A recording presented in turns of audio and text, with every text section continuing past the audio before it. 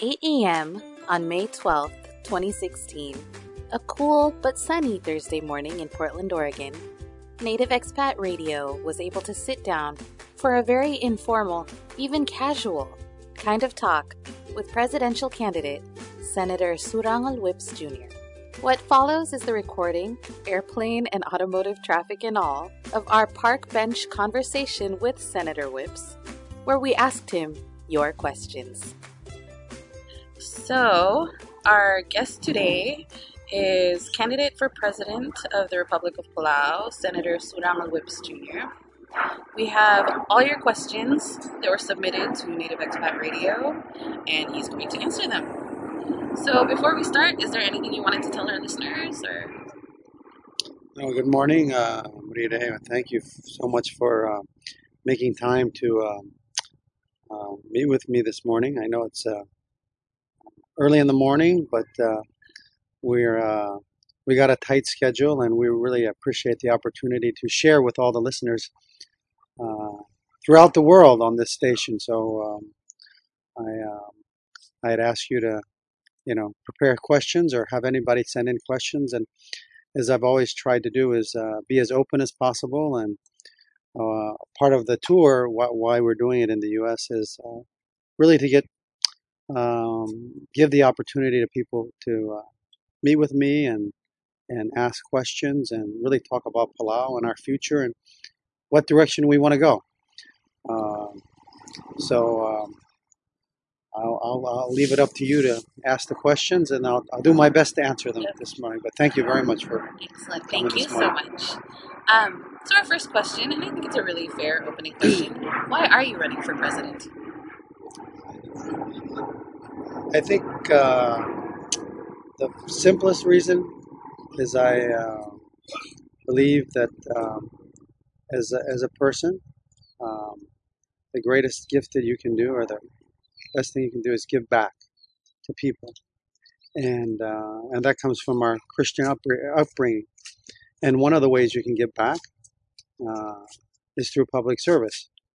And I've had the opportunity to be in the Senate for the last 7.5 years, and I've been honored, and I thank the people for giving me the opportunity to serve as their senator.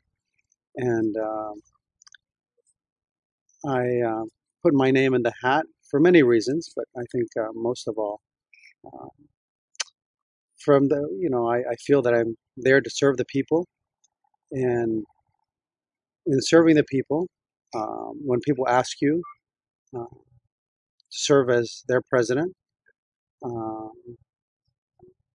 feel that it is my duty to do my best to represent them, and if that's where they feel that what they feel that I should do my best to talk about the issues that I feel that are important, that I've been promoting throughout my term as a senator, and continue to promote, because I think that's why people have asked me to run. And one of the things, and maybe you would like to ask more questions into it, is one of the questions that people posed to me was, well, we want you to run, and we want you to run because we want the focus to change. What we've done for the environment has been fantastic, but we also need to focus on the people and the economy. So I feel that I have skills in those areas, so that's why I put my hat into the ring, and we'll see what happens in September and November. But I'm going to work as hard as I can. Wonderful. The next question that came in is actually kind of a longer two-part question. So, per the United States Census of 2000, there were roughly 3,500 Palauans living in the United States. Now, per the 2010 U.S. Census, that number has grown to about 7,400 Palauans. Knowing these statistics, what is your take on the growing number of absentee voters and the role they play in selecting our leaders when they live outside of Palau? Well, I think one of the things that I've seen, and going around to all these places, is that the number one question is, We live in the most beautiful country in the world. We have a great culture and a language. So why do all these young people live outside of Palau?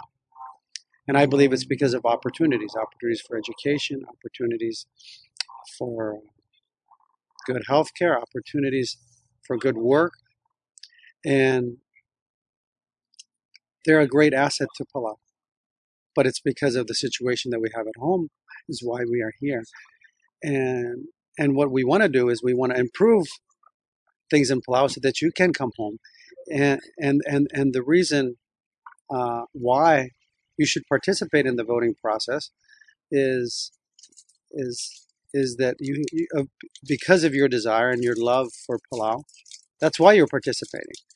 And our constitution is very clear. It says, it's a right to vote, and that's why it's in our constitution. So I don't believe it should be denied, and that's why it was given, and to make it fair to everyone. And in the CONCON in 2005, the reason it went to absentee ballots versus boxes to go outside of Palau was to make it fair.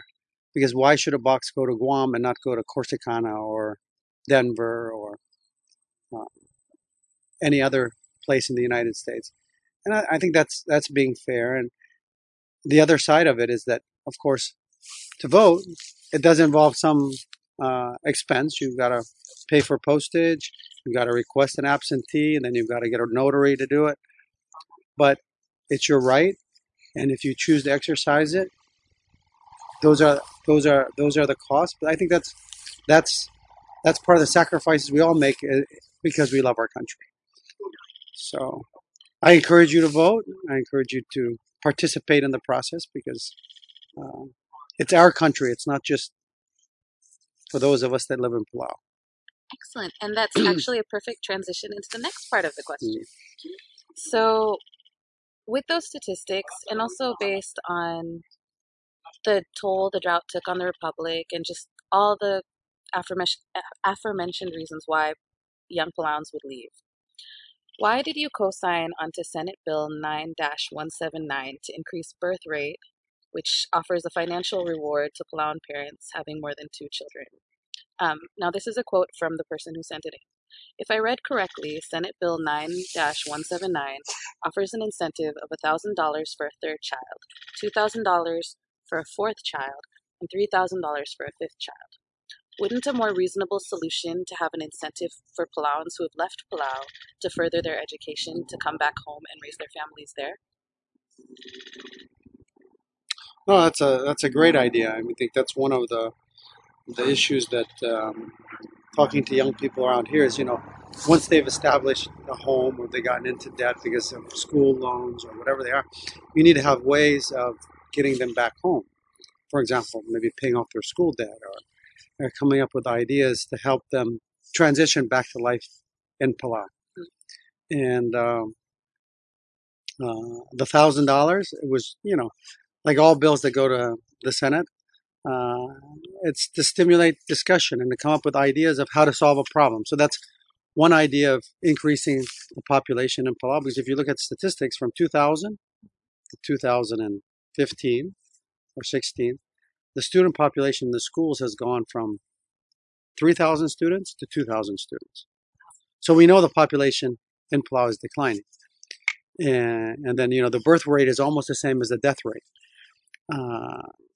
So the question, some of the comments that come back and saying, well, $1,000 is not going to help us have more kids. It's difficult to raise a family on these wages or this type of lifestyle. And then we end up moving to the States. So yeah, I appreciate the comments and the ideas of look at other ways of how to help young people. And one of the ideas that has come up is, why are you just giving it to third and fourth child? Why don't you have it for the first child and the second child? And why are you only choosing the third child? And that's part of what happens in committee is you're supposed to get more ideas and see how you can improve upon the bill. So I appreciate the comment. Mm-hmm. This is a question we actually received, I would say, at least a dozen times. There's so much drug use and introduction of drugs into Palau from outside, what can be done to help this? What can be done to solve this problem? What can be done to minimize the availability of drugs and accessibility in Palau, Yeah. particularly for youth? So one of the things that we've attempted to do is through Congress is we appropriated money, for example, to strengthen our borders. So give money for X-ray machines at the airport, which was done 2 years ago. Unfortunately, the machines we have now are, I understand that they're not functioning very well, and it took a long time for us to get them. So Customs is asking us to buy new machines again.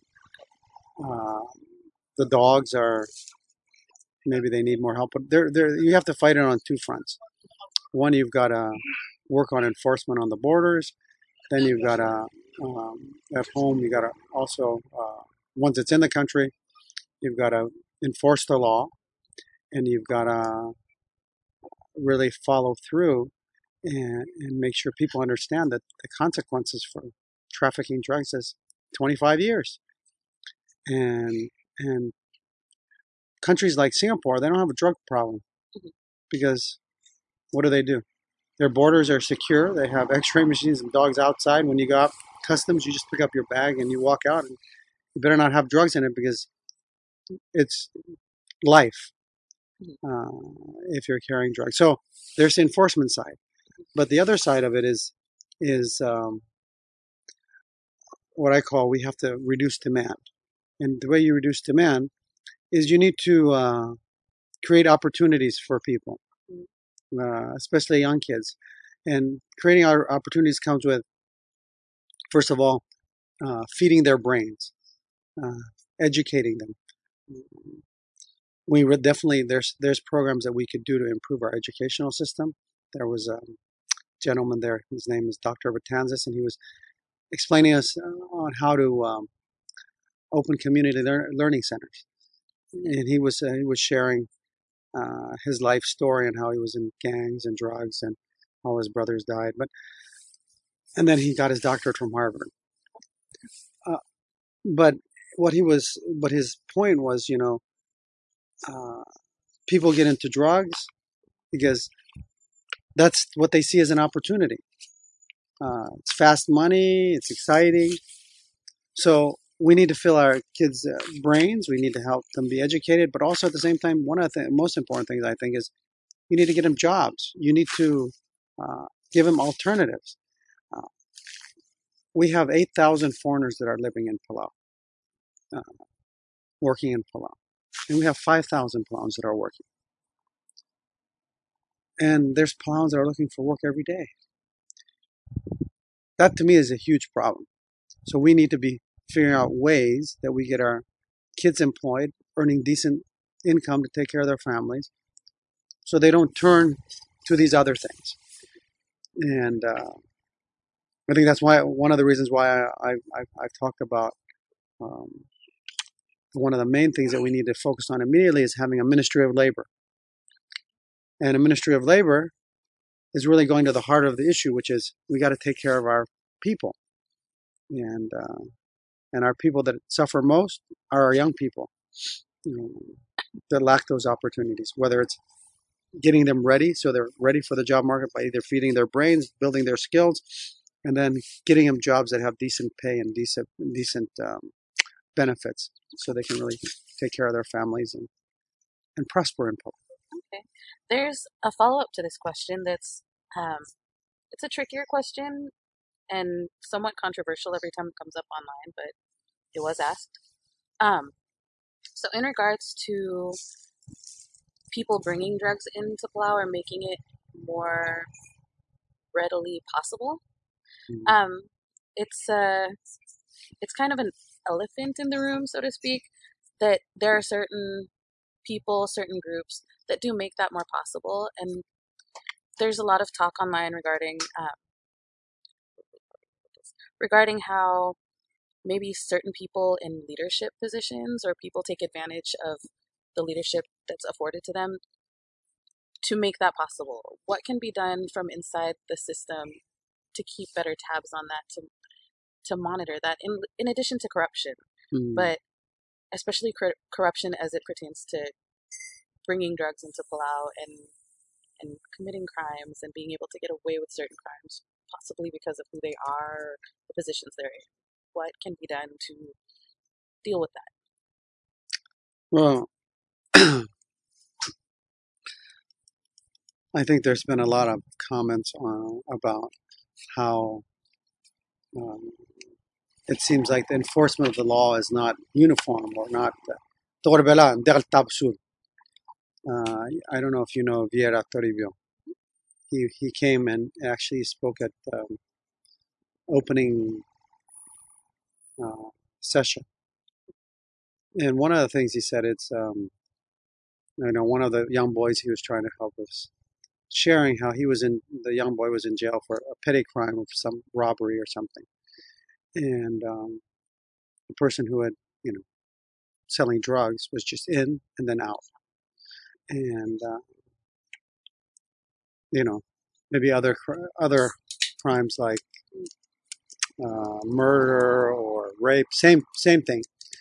And the young gentleman was basically saying, well, it's because they have connections and we don't. So it shouldn't be that way, and people shouldn't feel that way. I mean, the law is clear and it needs to be enforced, and it needs to be everybody should be treated the same. And I mean, I can just share that in my own experience, the way we run a business is I've had to make tough decisions. And some of the tough decisions I've had to make was fire cousins of mine, very close cousins of mine.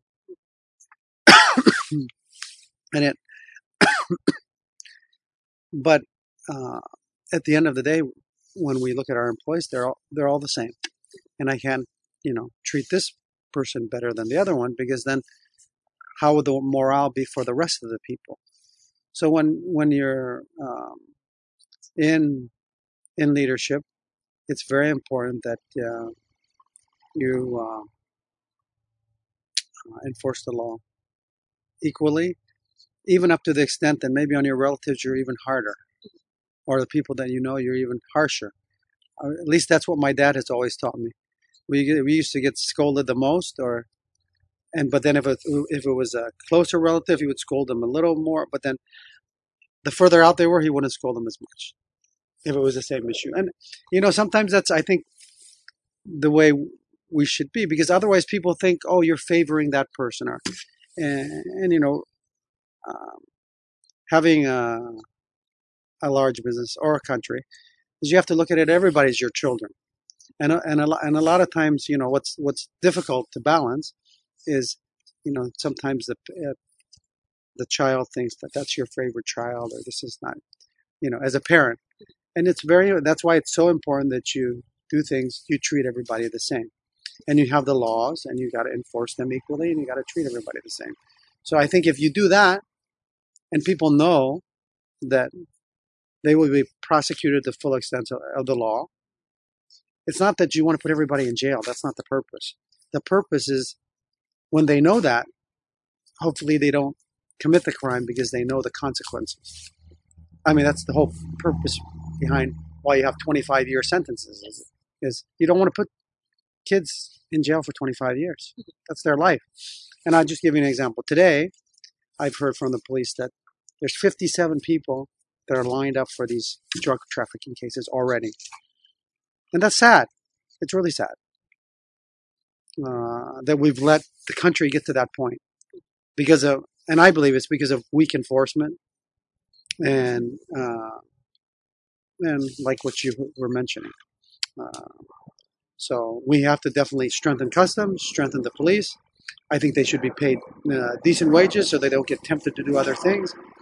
And, simple thing at the airport. If the bags are supposed to be scanned, scan every bag. If the dogs need to check every bag with the dogs. Don't be selective, because people automatically see that and say, oh, there's something going on. Or if you're police officers, make sure you're picking up your relatives and you're not your relatives, because it's the law and your job is to enforce the law. It's a question that comes up a lot. I think it speaks a lot to people's concerns about nepotism and favoritism in Palau. Do you think that's something that could ever be eradicated, like fully? Well, in Palau, it's a small place, right? So you can connect everybody to everybody. It's pretty hard to not say you're related to somebody, and that's why you really need to strengthen the civil service system so that people get their jobs because they're the most qualified for their jobs. Yeah, there's some jobs that special jobs that are your appointees. So maybe those can be questionable. When you're talking about a civil service position, which is most of the people that work in the government, go through the normal process. One of the things I think needs to stop is the president shouldn't be signing everybody's contract. If you have a director or you have a minister, the director should be responsible for the recruitment. He should see who's the best person for the job. The minister should review it. And that should be good enough. And then you get them to the job. And now if they're not performing, first you would ask the minister, you would hold them accountable for that decision that they made. And you would hold the director accountable. I think that's what we need to start with that. But if the president hired everybody and they're accountable to the president, I don't think it's a very good management system. You need to really take it down to the next level and let the people be accountable for who they hire and make sure that they feel they have ownership. And I think that builds the morale that they have in their job and their commitment to the country. So. This question actually came from Palau, so I'll just read it as they wrote it out. From what I read in the Marianas Business Journal about the MOU signed between Palau and Japan, it is estimated that the number of tourists to Palau will balloon to some 900,000 when the planned Japan grant-in-aid funded $31 million extension of the national airport is completed by 2035. My question is Palau ready socially and economically to take advantage of this mass influx of tourists by that time? That's interesting because, well, first of all, we haven't seen any documentation on it in the Congress about it. So I guess that's something they shared with the newspaper and kind of doesn't make sense what is written there. I just read the Yeah. So one of the things is 900,000 tourists in a year. I guess they're just talking about the capacity at the airport. I believe so. Yeah. Because the number of tourists coming to Palau really depends on the number of hotel rooms you have. And so in 2035, I guess they're building an airport to plan to span 20 years is what we're looking at. I think the bigger question is that a grant and aid project or is that a 2035? I think has to do with when we pay it off, because my first understanding of it was kind of a build, operate, and transfer project, which means the company in Japan would build it and then they would operate it, and then after 20 years they would give it back to Palau. But so the bigger question to me is that a good business decision for Palau? That's what we need to be looking at. What benefits does Palau get out of this deal? Because at least one of the things that I look at now in Palau is we operate our government. We spend over $100 million a year in our budget. Our revenues that we collect are only 60 million. That's through taxes and fees and so forth. Now, that means we lose 40 cents on every service that we provide. So if we're already losing money now, as I look at it in terms of a business, by increasing the number of tourists, it doesn't help us make more money. We're just going to lose more money. So what we need to do is we need to fix other things, I think, first, which is our government needs to be collecting what it needs to be collecting, and our people need to be earning what they need to be earning. And I think that's a challenge. So I haven't seen the documents on it, but that's something that we definitely need to review to see if at the end of the day, is Palau really benefiting from this decision? So I think we should always think big. There's nothing wrong with thinking big, but we got to make sure that we're not thinking and hurting ourselves. So in the long run. So that's just my comment, and I'd like to review the documents further so I have a better understanding. The next few questions I'll just read as is. Starting with, would you be able to revisit the retirement law requirements and go back to 30 years of service or 25 to be eligible?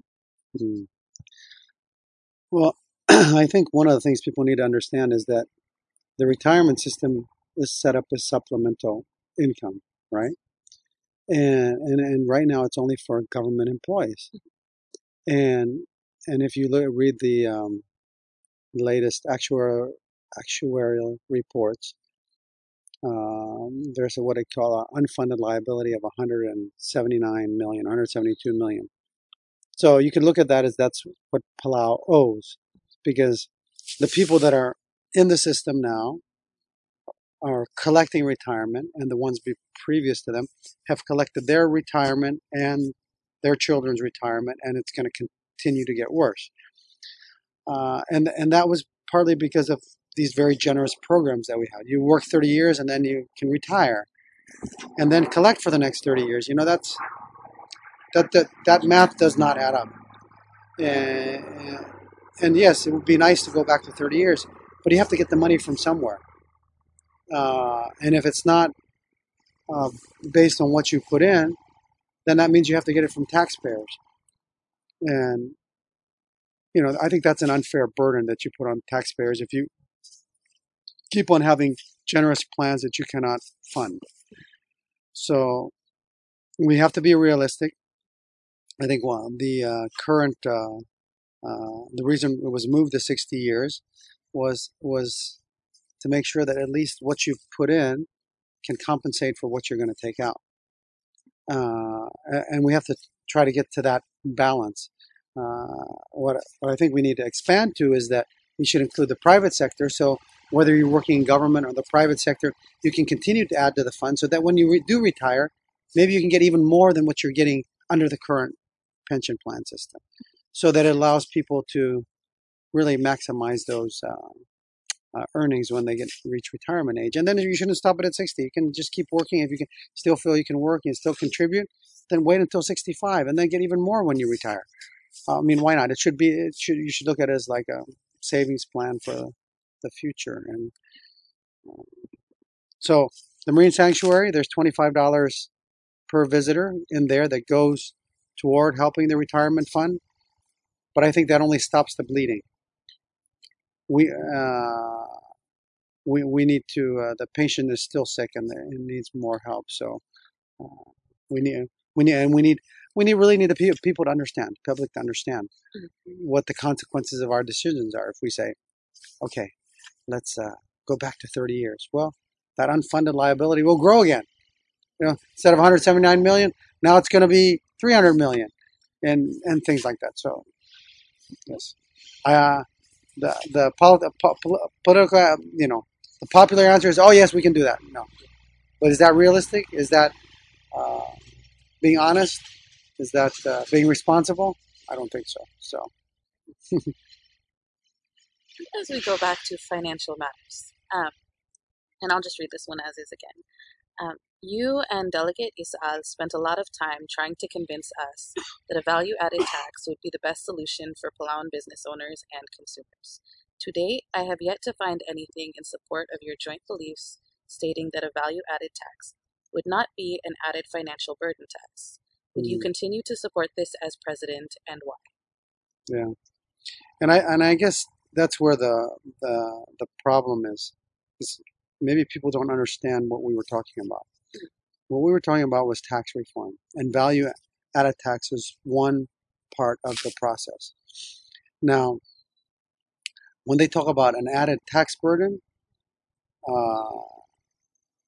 our goal was to make the value-added tax revenue neutral. That means what we're currently collecting through a gross revenue tax and through an import tax would be offset by what we collected in a value added tax. But the big difference that we were, and I think I need to explain what a value added tax is versus the current system, which is a gross revenue tax. Under a gross revenue tax, and the reason why it's so unfair is it's a cascading tax.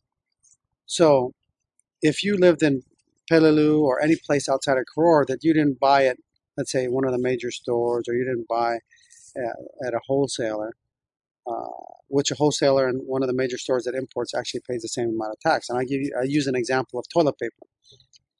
When you import toilet paper, you pay a 3% tax because it's general merchandise. And then when the toilet paper is sold by a store in town who imported toilet paper, they would pay a 4% gross revenue tax. So if you came in and bought at that store, you would be paying 3% plus 4% tax. So that's 7%, right? But if you happen to go to Milgayok and you buy it at a small store there, they actually have to pay another 4% on top of that. So the total tax you're paying now is 11%. That's the inequity in the system. So because it's inequitable, the person in Koror is paying 7% and the people in Milgayok are paying 11%. Well, now they have a tax-free zone, so that's not so. That's maybe not the best example, but the people in Kayangal and the people in Ngaralong and people in Ngarar, that's what they're paying, and that's an unfair system, because actually what happens is the people that are earning the least are paying the most in tax, because usually people that go to small stores maybe don't have a car to go into town, they don't have as good of a job, so you're actually taxing the lower income more than everybody else. Same thing with fuel. I'll give you an example with fuel. Fuel, we have a 5 cents import tax. But then a big fuel company brings in it, they pay a 4% tax. And then they sell it to a gas station. That gas station has to pay a 4% tax on top of that. And then if you're in Peleliu and you bought that fuel from one of those gas stations in Koror, guess how many levels of tax you paid? You paid now 12%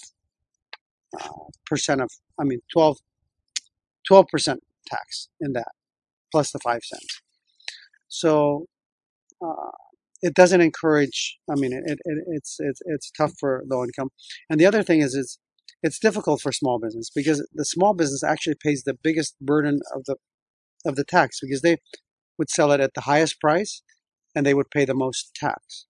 Versus a value added tax, you're only paying tax on the value that you added. So let's go back to the toilet paper example. 50 cents for the roll of toilet paper. Now I take it to Kayangal and I sell it for 60 cents. So there's 10 cents added. The tax that you would pay would only be on the 10 cents versus the entire 60 cents, which is what they pay now. And on top of that, that person in Peleliu or wherever would keep track of his receipts of what he bought, and he would get credit for anything that he bought upstream or from another supplier. So it's kind of a self-checking system.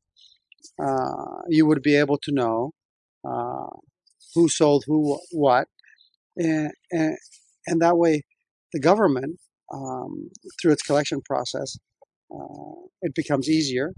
And actually most of the collections will happen at the port of entry when things arrive. So the government collection system will be more efficient, it'll be better, and fairer. Now, the other thing that we talked about in tax reform is that one of the issues that is occurring in Palau is Palau doesn't have a net income tax on businesses. It's zero. There's a GRT, but that's really a sales tax. It's just added to the product. But a net income tax does not exist. One of the things that we need to do in tax reform is that we need to include a net income tax.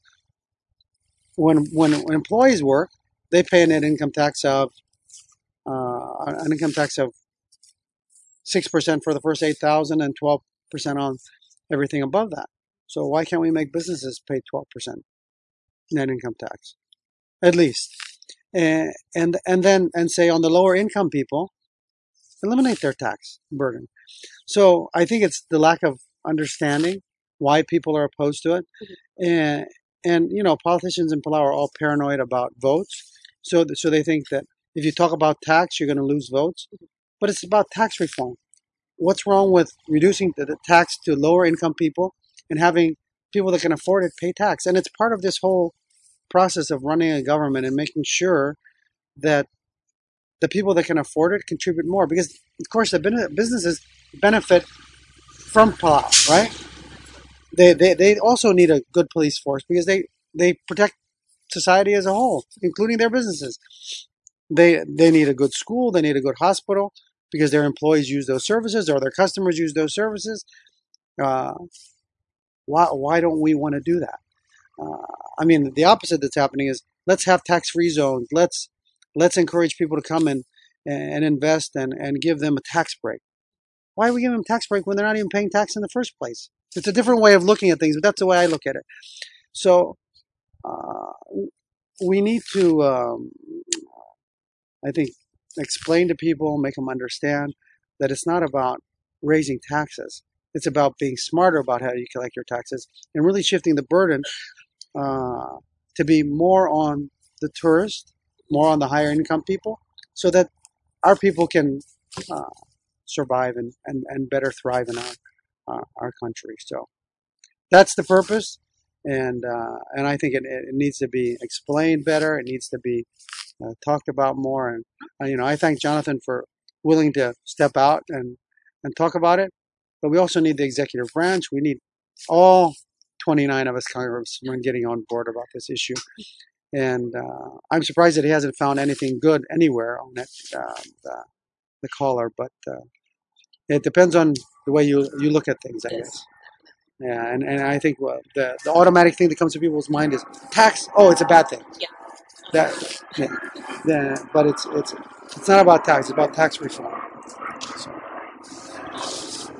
This next question's a little complicated how they worded it, but it's actually from one of your voters in Benau. So all I can do is read this as is. I hear now that Palau Pacific Airlines is doing a promotion until the end of the summer, less than $50, and you can go to Taiwan. This person has family there who are getting executive checkups. They're wondering if NHI could help with that. It would be $500 for an executive checkup, and then housing, the hotel a block from the hospital, would be $60 a night. Uh, would they be down the road be able to help with things like executive checkups in terms of finding things early, finding things while they're curable, and perhaps having less expenses for NHI down the road? Is that something you could help with in the Senate now and if you were elected?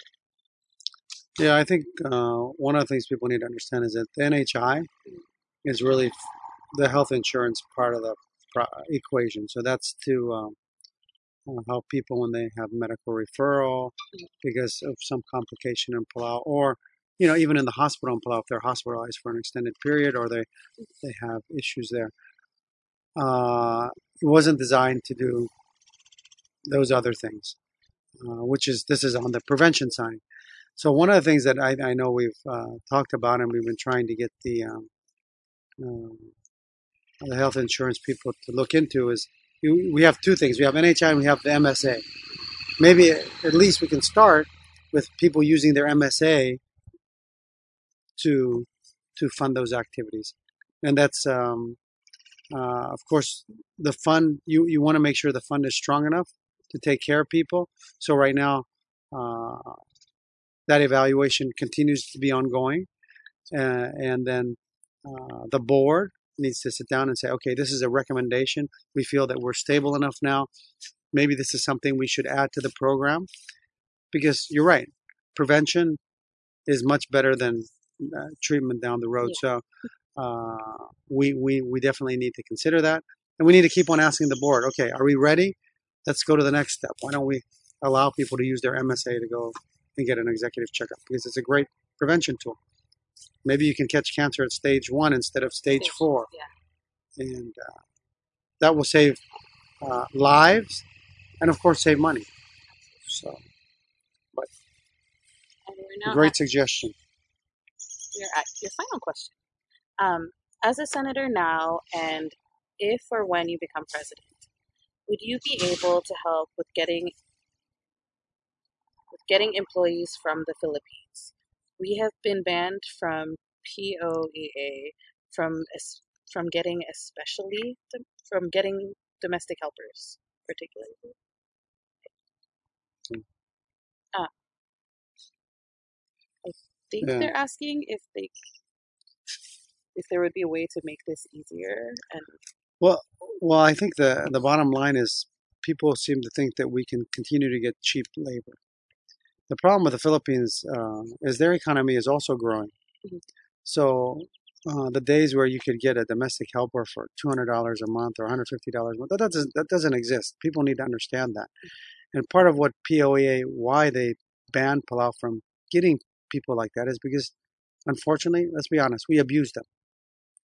And we abused them and we didn't treat them nicely. And so that's why we have a bad name in the Philippines. And we want these people and we want to pay them very small wages and we expect them to say, please let them send more over to Palau. And then they come to Palau and they have problems. So who takes care of them? The Philippine government has to take them home or has to take care of them. So you can understand why their government feels the way they do. And I think we should respect that. That's why I'm always a believer that part of the reason why maybe we can't afford those things anymore or those people is because our wages have been depressed for so long. Maybe if we earn more, then we can afford more. And yes, it's correct. You can't have domestic helpers anymore, and actually they're banning them in a lot of countries. But if our income was higher, then I guess if we paid more, because I last time I heard that limit was they didn't want to send anybody out that was getting less than $400 a month, plus housing, plus whatever. Uh, so well, I think we need to understand the bigger picture. So how would we help people get helpers or do whatever? I say the first way to help them is get them good jobs so they're earning more. And if they can earn more, they can afford more. And then maybe they can pay what the going wages and get people if they actually need people to help them. But the other side of it is there's a question is are they really helping us or are they actually making us weaker as a nation? So yeah. So those are challenges that we need to look at, and you know, I see all these Bangladesh workers in Palau, and yes, it's great. They're in the taro patches and they're helping people, but so what's happening in the next generation? They don't know how to work in a taro patch. Uh, you know, is that where we're headed? And when I was 10 years old, my dad bought a lawnmower, and he had me, and he said, "Okay, you mow our lawn, and then you can mow everybody else's lawn, and whatever money you collect, you can keep." Today, all I see is Bangladesh workers with trimmers going around charging $20 and doing that.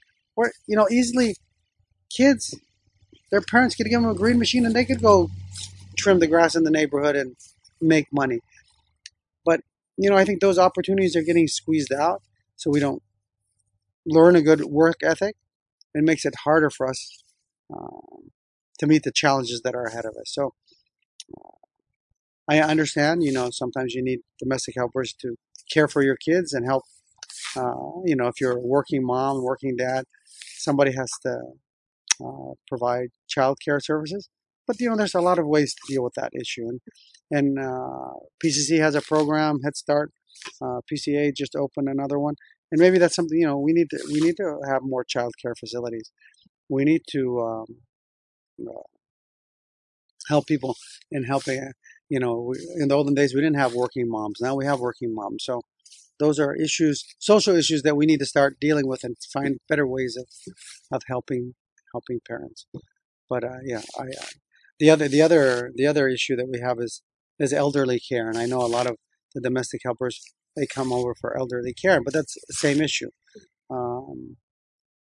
If your income is not at that level, how can you afford these people? And that's in the Philippines they send people out all over the world to be caregivers, but they gotta, they want them to be paid a certain amount, and they don't want them to be abused.